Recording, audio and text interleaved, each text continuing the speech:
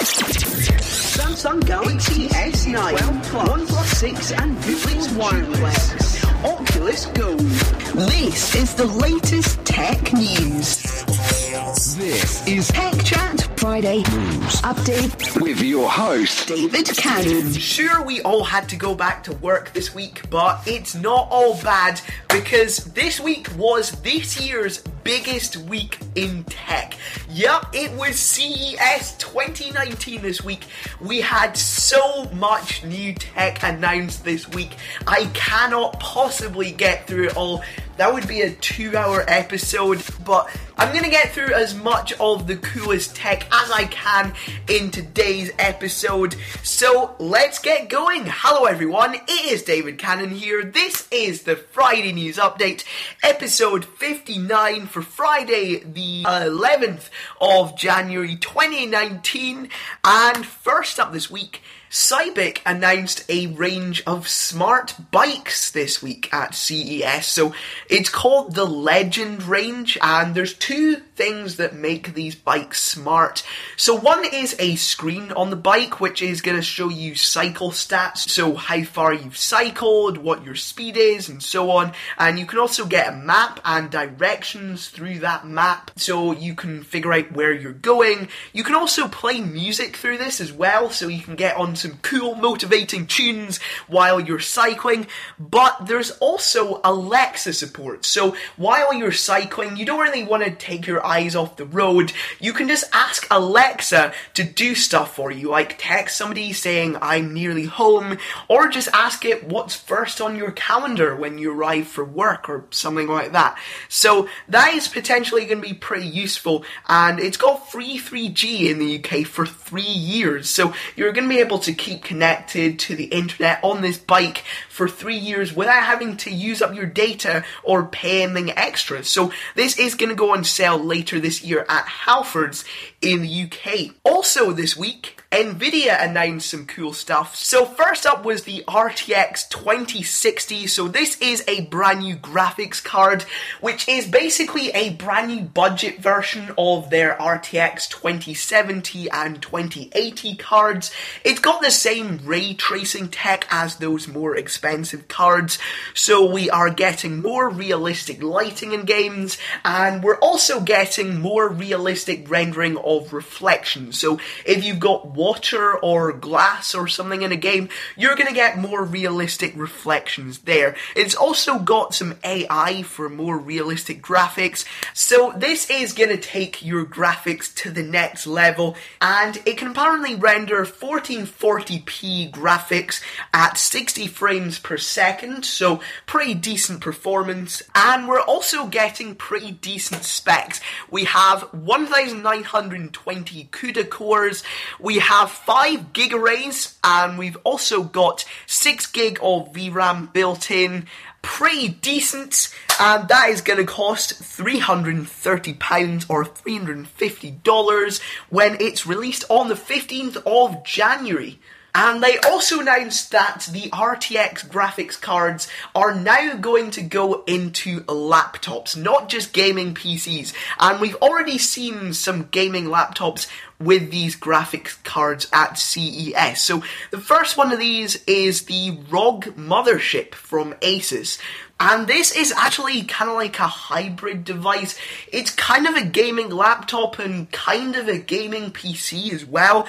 So it's, most of the time you use this as a laptop. It's got a keyboard attached to a 17-inch Full HD LCD screen, 144 Hz, 3mm response, so all the good stuff there.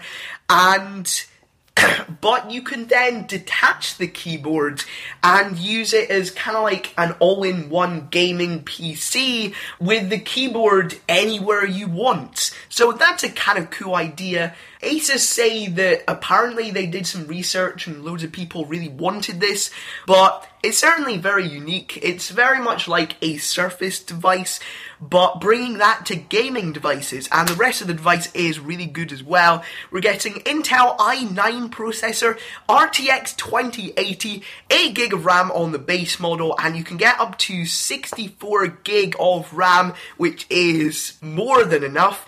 We are getting 512GB of storage, RGB lights everywhere because this is a gaming laptop. We're getting it in and behind the kickstand, which stands the computer bit up when you're using it as a gaming PC, on the front of that computer bit, and behind the keys on the keyboard part. No pricing info yet, but that's coming later this year. And also, we got the kind of weird, but kind of cool as well, plank of wood called MUI. It's a plank of wood, but it's got a touchscreen on the front, so you can tap it and you can see the weather, the time, and you can also reply to text through this. You can control your smart home devices, you can get the news, you can get your calendar, and you've got the Google Assistant built in as well, so you can ask the Google Assistant a question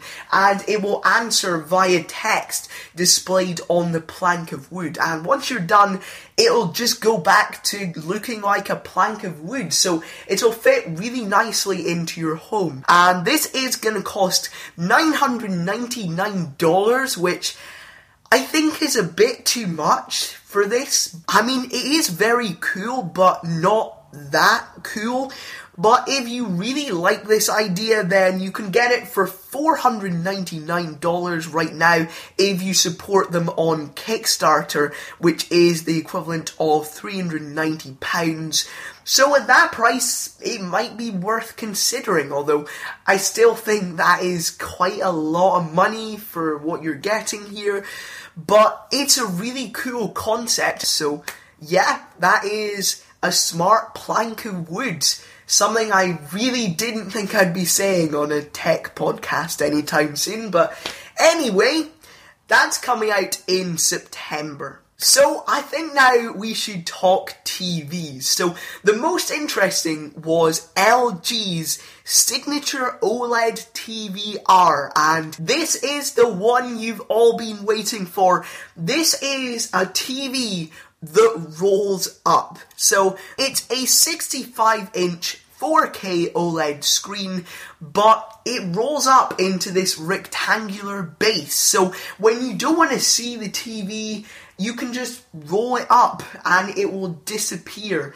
And when you do want to see it, it'll roll back out of that base, which actually does have a speaker built in, by the way. So that provides the sound, and hopefully that should be pretty decent sound, since it doesn't have to be hidden away at the back or something. It's also got this kind of halfway mode where a little bit of it is still visible, but not the whole thing, called Line View. And this can display the time, or some of your favourite photos, or it'll let you control your smart home devices, or it can play music, but the whole TV isn't up, so it's a bit more discreet. I don't know how useful this will be. In fact, I don't think this will be really useful at all, but it is a very cool tech demo, and it's coming later this year, although we don't have pricing yet, so it's probably going to be ridiculously expensive. So this is something I'd probably not recommend yet, since it's pretty much a novelty right now, but it's very cool to see it in action. And they also announced that Alexa is coming to LG TVs alongside the Google Assistant, so you can ask Alexa questions now through your TV. AirPlay is coming to LG TVs, so you can cast your iPhone or iPad screen to your TV. And they also announced an 88-inch 8K OLED with upscaling of normal 4K or HD content to 8K to make it look more detailed. All this is coming out later this year. And while we're talking TVs, Samsung TVs just got iTunes. Yup, that's right, iTunes. In case you still use iTunes, which you probably don't, then you can now watch your iTunes films and TV shows on your Samsung TV. And it also has AirPlay as well. And you can control Samsung TVs now through the Google Assistant and Alexa, but they won't be built in. And we're also getting AirPlay on Sony's new TVs as well. And they actually announced an 85-inch and a 98-inch 8K LCD TV with upscaling to 8K as well. And we got tons of new features for the Google Assistant as well. So you can now check into a flight through the Google Assistant, and there's also an interpreter mode, which is basically what we got on the Google Pixel Buds. It allows you to talk to Google Assistant smart speaker, and then it will speak what you said back to another person, but translated into a different language. And then they can reply to the smart speaker in the foreign language, and it will translate that back to English for you, or whatever language you speak. And they're currently testing this in hotel receptions, so that could be very, very cool. We also got a smart alarm clock from Lenovo. The smart clock, it's got a 4-inch screen, and of course, yes, it does show the time, but you can also ask the Google Assistant questions through this, and it will display the answers on the screen with a bit more information, just like smart displays, like the Google Home Hub, so that's cool. And of course, you can set alarms and reminders and stuff on here as well. There's also a USB charging port on the back, and it's going to cost $80, which is equivalent to £60 coming later this year.